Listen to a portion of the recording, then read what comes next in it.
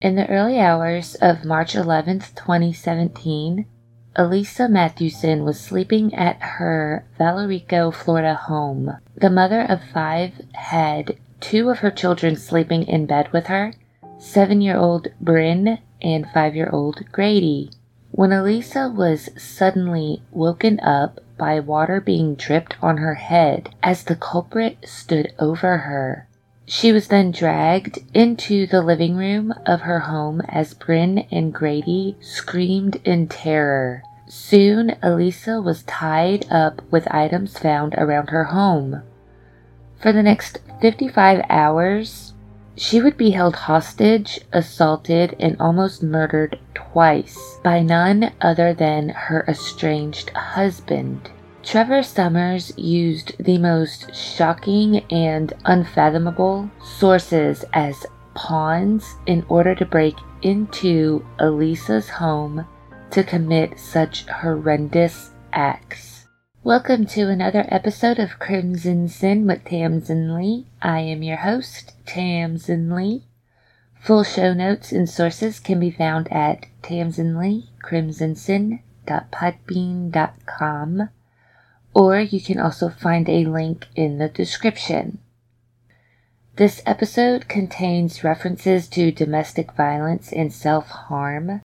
If you or someone you know is a victim of domestic violence, contact the National Domestic Violence Hotline at 1-800-799-7233.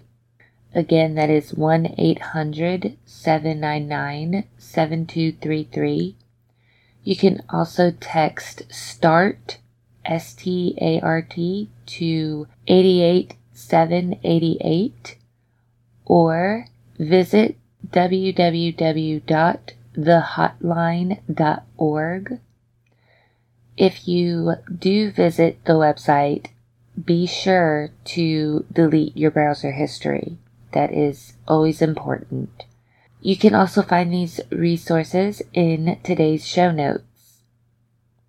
This case was filled with unexpected twists and turns, detailing the captivity and rescue of Alisa Mathewson from her ex-husband, Trevor Summers. What could possibly drive a person to such brutal acts? Let's start from the beginning. In 1995, the couple first met while in high school in Philadelphia. 3 years later, they began dating. Alisa described Trevor as spontaneous, charming, and he always seemed to put her first, which was something that she really loved about him. They married in 2001, and Trevor was eager to start a family right away. Everything was perfect as she was a stay-at-home mom with her family growing. Soon the couple had 5 kids together. Their children, Arden, Landon, Bryn, Grady, and Cooper.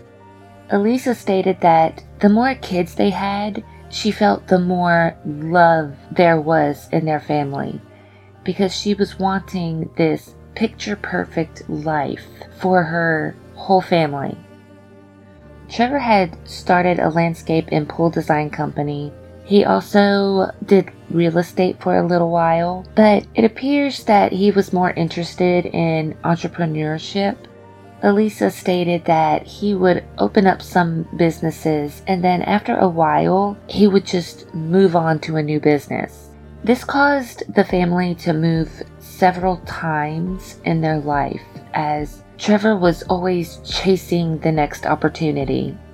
The Summers family moved from Pennsylvania to Florida to Las Vegas to California before eventually returning back to Florida where the children were homeschooled. Their eldest child, Arden, stated that she is close to her mother, but she was always a daddy's girl, as she held a special bond with her father. She remembers going out on, father-daughter dates together and just spending one-on-one time with Trevor. While the children adored their father and were close to him, The relationship between Alisa and Trevor started to change.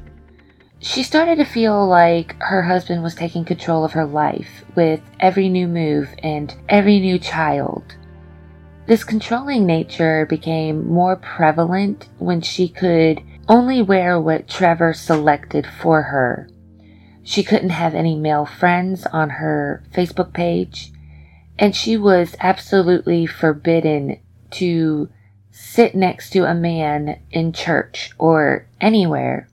Alisa stated that she was not allowed to have any communication with any man besides her husband. Some other things she noticed about her husband included parts of conversations that she would hear Trevor have on the phone about his businesses. To her, these conversations were not adding up, as Trevor was suddenly having all of these financial issues. He wasn't paying his debt, and he was bouncing checks. He was even arrested a couple of times, but instead of learning from his mistakes, Trevor would blame his problems on others. He would tell his wife that these were just misunderstandings, giving lame excuses that didn't really make sense, but Alisa would just smile and nod because she didn't want to cause issues, and she feared questioning her husband. Like, that was something she did not want to do because of his temper. By 2016, Alisa finally had enough walking on eggshells around her husband and asked her husband for a divorce. Trevor begged her to stay, wanting to keep the family together. This worked initially because she really did not want to break the family up. So initially, him begging for her to stay worked. However, his possessive behavior just came out even more, as he then took her cell phone away from her, and then he took her vehicle away, causing her to feel like a prisoner in her home. During October 2016, she was stuck inside the house with Trevor watching her. He was always home for several weeks. He was just always home. Until one fateful day, he went to work. This is when Alisa seized the opportunity to call a domestic abuse hotline. She talked with the person on the line describing her situation, describing everything that Trevor was doing, and they responded that she was in a very serious situation, like she needed to leave. Unfortunately, before Alisa could get out, Trevor burst through the front door, and she claims that he began attacking her. Every time she would try to get away from him, he would block her from leaving the room. But Alisa was still plotting her escape. It took a while for her to gain permission from her husband to take the kids out. This is when she went to stay at a friend's house. And when Trevor found out, he was so angry. He would show up at her friend's house daily. So as she was not feeling safe, and she possibly felt that she was putting her friend in danger, and not to mention, inconveniencing her by her crazy ex-husband that just keeps showing up, she moved herself and her children to a shelter for abused women. After 15 years of marriage, she finally decided, you know what, this is enough, I can't do this anymore. And then he got even more controlling when she was like, okay, I'll keep the family together. He got even more controlling. So, it was basically, I need to get out of this situation. While living in the shelter, Alisa spent months rebuilding her life. She was able to find herself employment, and eventually she got herself a home and a car. She also filed for a divorce. But even though she managed to move on, Trevor still remained a part of her life because they shared custody of their children. So she felt like she was being forced to see her now estranged husband twice a week to exchange the kids. Which that was something that should have been expected. I mean, if you're going to get a divorce, that person's going to always be there.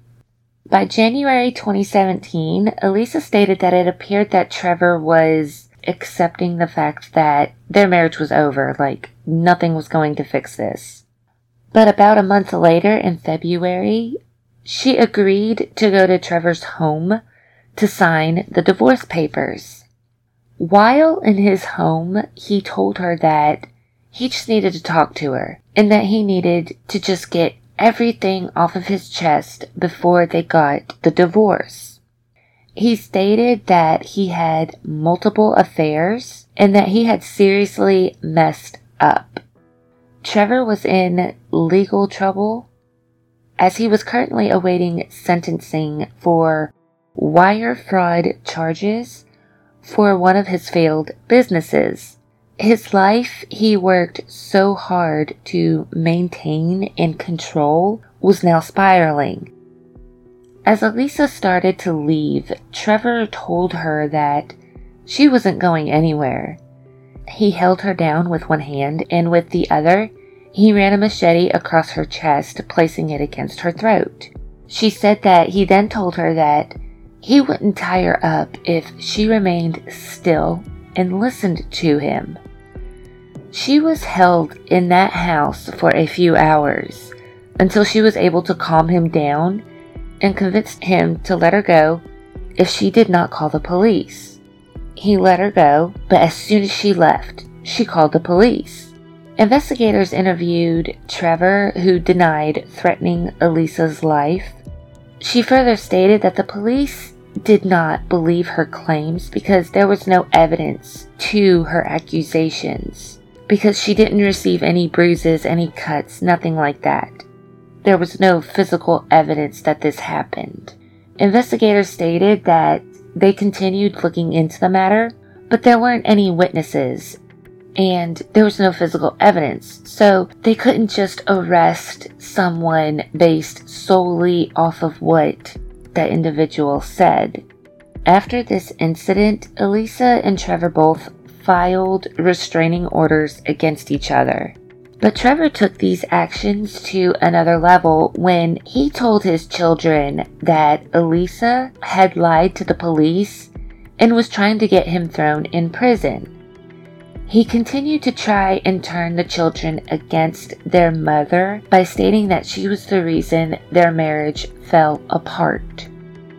Arden stated that her father would tell her and her siblings about how their mother had been constantly cheating on him and acting completely heartbroken while making these claims. This caused Arden to feel that her mother was this awful person. 2 days after the incident where Trevor attacked Alisa in his home, Alisa returned back to her house to find that someone had vandalized it. She said that there was graffiti all over the walls and someone had poured Kool-Aid on her bed. Arden had admitted that she had wrote on the walls using chalk and that was her idea, while her father poured the Kool-Aid in Alisa's bed and that was his idea. Arden had written the word traitor on the wall, and she also wrote right above her mother's bed, "Thanks for being an asshole." Understandably, Alisa had given a key to the house to her children and was just devastated to find out that her daughter was the one who did this. Seriously though, I must say, if you are going through a divorce, leave the children out of it.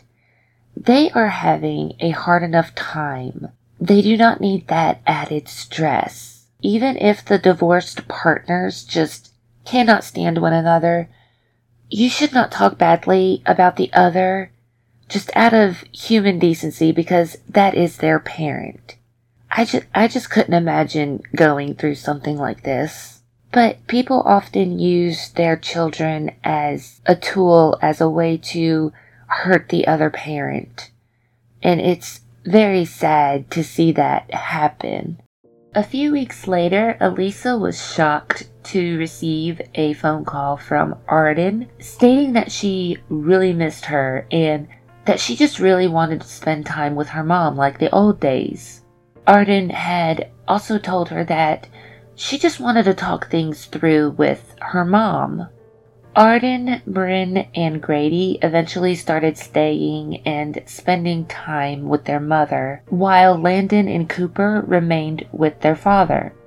But the entire time, Arden had no idea that she was being manipulated by her father, as he continued to claim that he was working to get the family back together, making her feel that she was actively participating in something good for their family. While her mother and siblings went to sleep, Arden was secretly texting her father in the other room, letting him know that Alisa was fast asleep. At around midnight, Trevor left his 3-year-old son Cooper home alone, asleep in bed, while his 12-year-old Landon rode with him to Alisa's house. She would then let her father in the home through the window. Well, she didn't physically allow him to come in. She left the window unlocked and easily accessible for someone to climb through. But nevertheless, she helped her dad break into her mother's home under the pretense that he would talk Alisa into getting back together with him, which says a lot about her father, as there was a restraining order against him, and he still coaxed his daughter into getting her to let him in the home.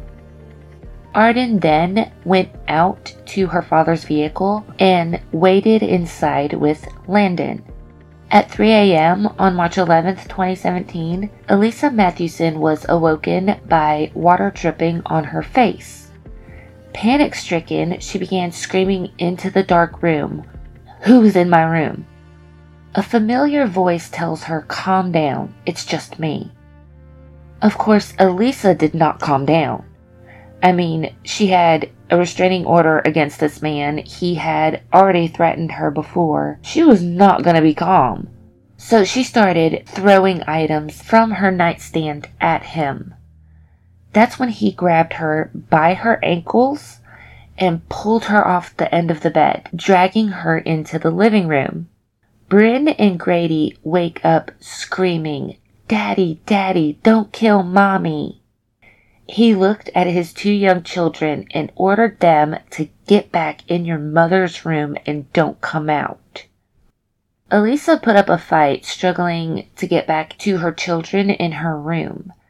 She had hoped that her eldest daughter would hear the ruckus and call authorities, but she had no idea Arden wasn't even in the house. It wasn't until moments passed that the thought occurred to Alisa that Arden wanted Trevor to be there. But Arden was sitting in the vehicle with her brother, believing that her mother, her father, and her 2 younger siblings would come walking out of the house where they would all return to Trevor's and live happily ever after as a big perfect family. That's what she believed, because that's what her father made her believe was going to happen. By 5 a.m., Trevor sent Arden a text stating that the plan had changed. He ordered his daughter to drive all of her siblings to his house and to stay there and wait. Arden was only 14 years old and was terrified to drive, but she still did as she was told. When all of the children were out of the house, Alisa recounts that this was when the situation escalated further. Throwing her on her bed, tying her wrists together with some of her scarves, and tying her to the bed with Christmas lights in a crisscross pattern, down her body to prevent her from getting up. After this, he told her that he had come to tell her goodbye. Trevor told her that he was leaving, that he had chartered a boat and planned to go out into international water, stating that he was going to just disappear. She further stated that Trevor told her he had millions of dollars in offshore bank accounts, which she did not believe any of it. But still, she didn't say anything. She wanted to remain quiet so she would not upset him any more than he already was. Her plan was to remain quiet and just listen. Just listen to everything he was saying. Alisa thought that if she remained quiet and obedient, then he would let her go. Over the course of several hours, Trevor proceeded to rape her twice. Alisa stated that he had a razor blade on him that he threatened her with. He would also use NyQuil to make her drowsy and keep her sedated throughout the day. Eventually, he would tie her arms and ankles behind her back using the scarves and some nylon rope. He then used her thumb to unlock her phone and began recording a video. Okay, today is Saturday, March 11th, and I am here with Alisa at her house. I'm not supposed to be. I'm doing this video because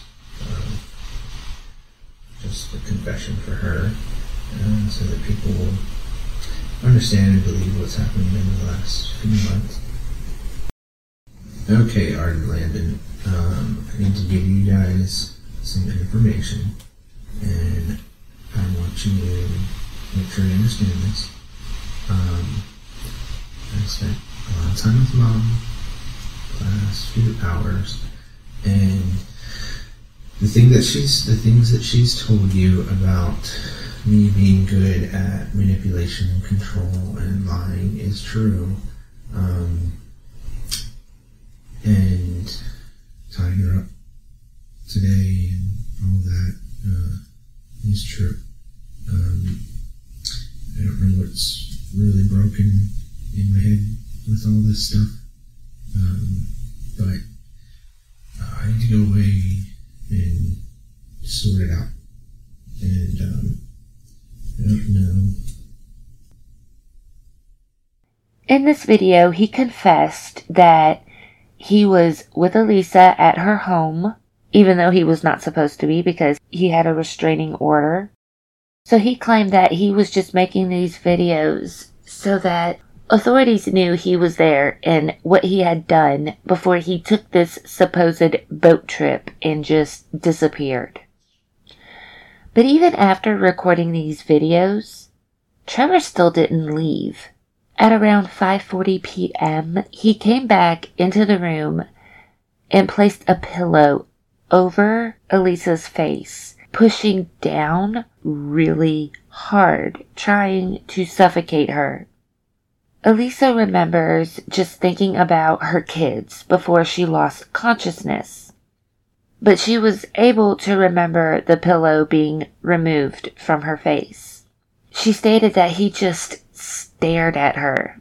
And that's when Alisa started begging for her life, just asking him to please not kill her, telling him that she would do anything, just please don't kill me.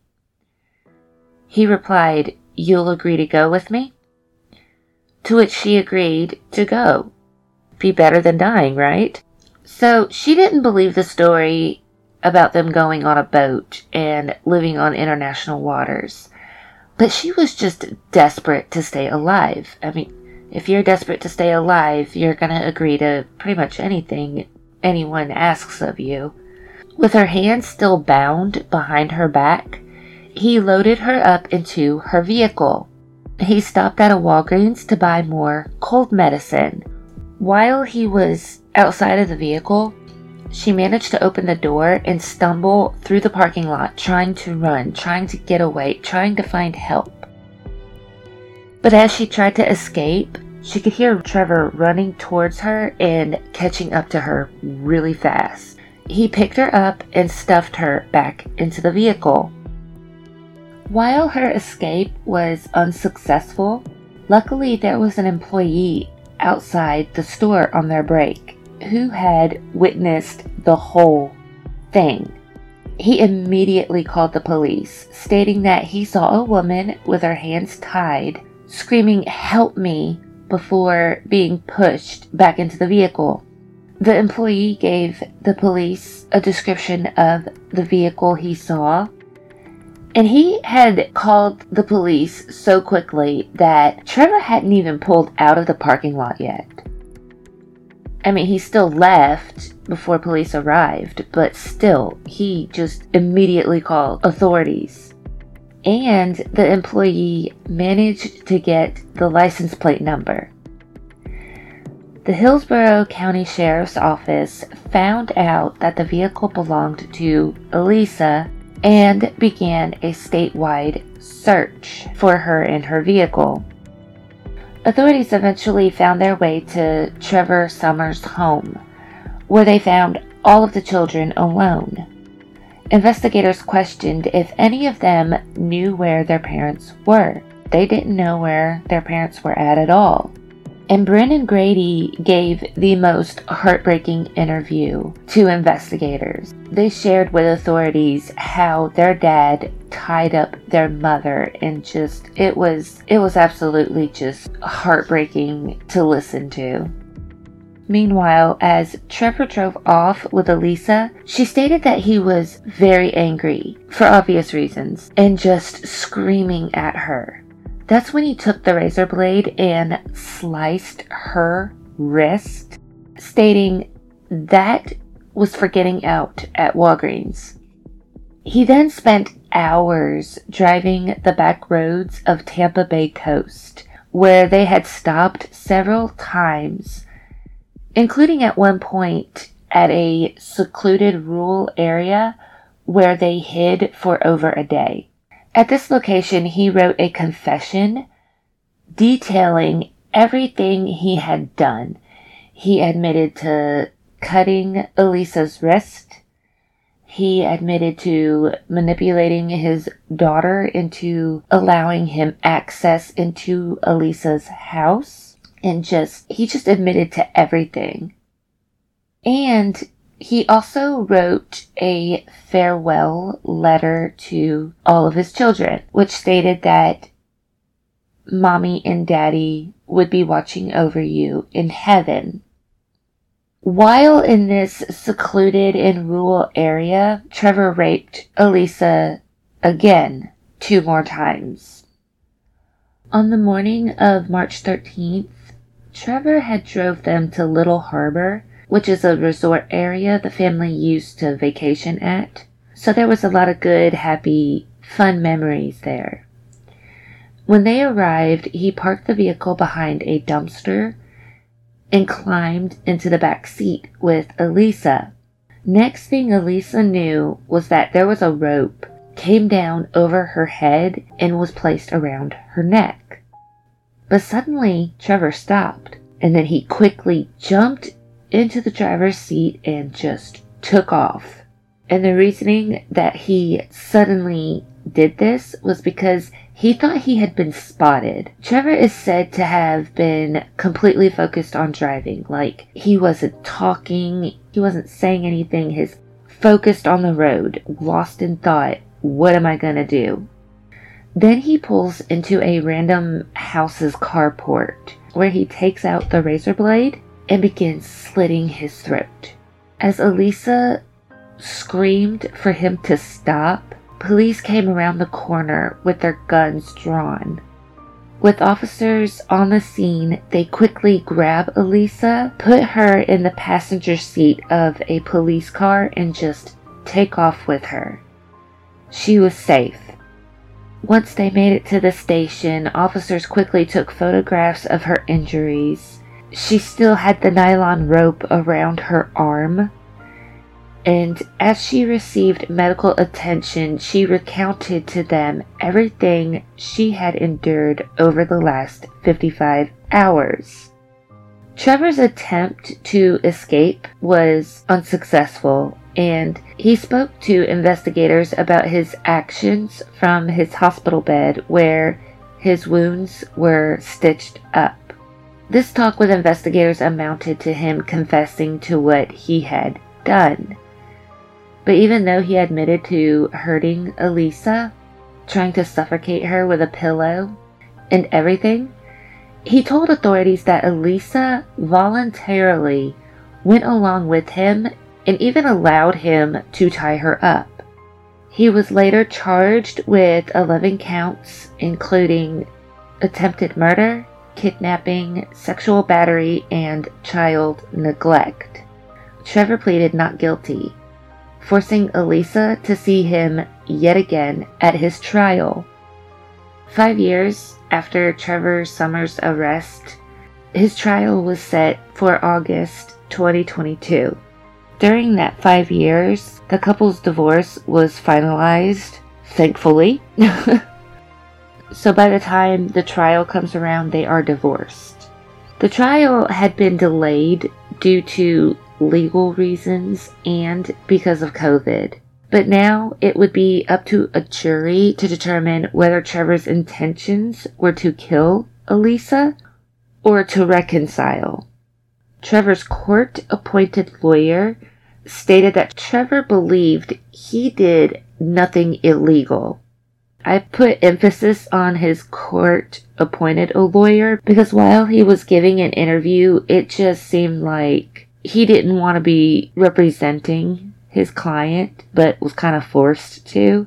So I just wanted to point it out that, he was appointed. He was a court-appointed lawyer. So according to his lawyer, Trevor believes he did nothing illegal, and that obviously he did not have murderous intent, because if he did, then Alisa would be dead. But Trevor had stopped. His lawyer stated that in Trevor's mind, he truly believed everything, including the sex, was consensual. His defense further stated that Trevor could not understand any wrongdoing. He did not understand the difference between consent and acquiescence, which acquiescence just means that you do something with a reluctant acceptance without protest, even though you don't want to. So he just could not wrap his mind around the fact that someone would just be like, yeah, okay, I'll go along with this, just so long as I make it out of this alive. I can deal with all of this other stuff, but I just want to stay alive, so I'll agree with you. He just didn't understand that. However, prosecutors believed without a doubt that Trevor's full intent was to kill Alisa, which their strongest evidence of this was in his confession to authorities at the hospital, where he admitted to putting the pillow over Alisa's face, as well as the handwritten confession that he made while hiding out, and his recorded confession on Alisa's cell phone. During the trial, something that remained questionable that they needed to prove was whether or not Alisa consented to having sex with Trevor. She was questioned by her prosecution, to which, she stated that, well, no, I didn't tell him no, because she didn't want to make him angry. She didn't want to do anything that would cause him to hurt or kill her, so she just went along with everything. So after a short break, it was the defense's turn to ask their questions, to cross-examine her. But then Trevor's defense lawyer waved his hand at the judge and said something that no one expected. He had informed the judge that he had just been fired, so now the cross-examination would be performed by Trevor. So not only did he torment Alisa even further by asking her questions, he also had Bryn, who was now 13, and Arden, who was now 19, take the stand and questioned them. The filming of this trial was insane because not only did Trevor get to question his ex-wife and children, but he also questioned the sergeant who conducted the interview with him at the hospital. Watching it was just unbelievable. And the reason why he was questioning the sergeant was because he felt, because he had stitches, that he went through surgery and that he probably wasn't in his right mind to have an interview, that he could have been coerced to confess to things. Even though Trevor tried his best to make himself seem as though he did nothing wrong, because he truly believed that he didn't do anything wrong, prosecutors showed all the evidence that jury needed to hear. The recording on Alisa's phone, where he stated that everything his wife had ever said about him being controlling and manipulative was true, and that he had her tied up and was holding her hostage. After 5 hours of deliberation, Trevor Summers was found guilty of all 11 charges. At sentencing, the judge presiding over the case pointed out Arden specifically and told her that she should not feel guilty for anything that happened, which I think was something great that the judge did, because a child is going to follow what their parents say, especially when the parent and child are as close as Arden and Trevor were. And he also promised and gotten her hopes up that whatever the problem was that was causing their divorce, that he would be able to reconcile it, that they could all be together. But unfortunately, for many years, Arden still lived with guilt for the role she played in her mother's abduction.